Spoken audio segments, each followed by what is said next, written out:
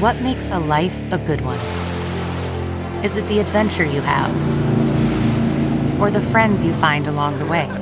Maybe it's pursuing your passion while striving to protect, defend, and save what you believe in every single day. So, what makes a life a good one?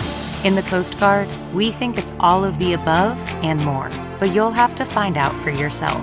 Visit gocoastguard.com to learn more. I'm Dr. Travis Stork, host of The Doctors, and these are the Doctor's Orders. Here's a delicious high-protein, low-fat breakfast that will get your day off to a great start. Regular casseroles can be high in calories and fats, but using healthy ingredients, you can cut that in half. So instead of using a pie crust, use baked corn tortilla chips and put them right on top.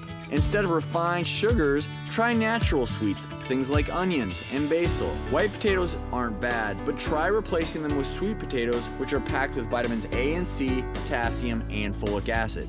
Breakfast is the most important meal today, so make it a healthy one. For more information, log on to thedoctorstv.com. I'm Dr. Travis Stork, and those are the Doctor's Orders.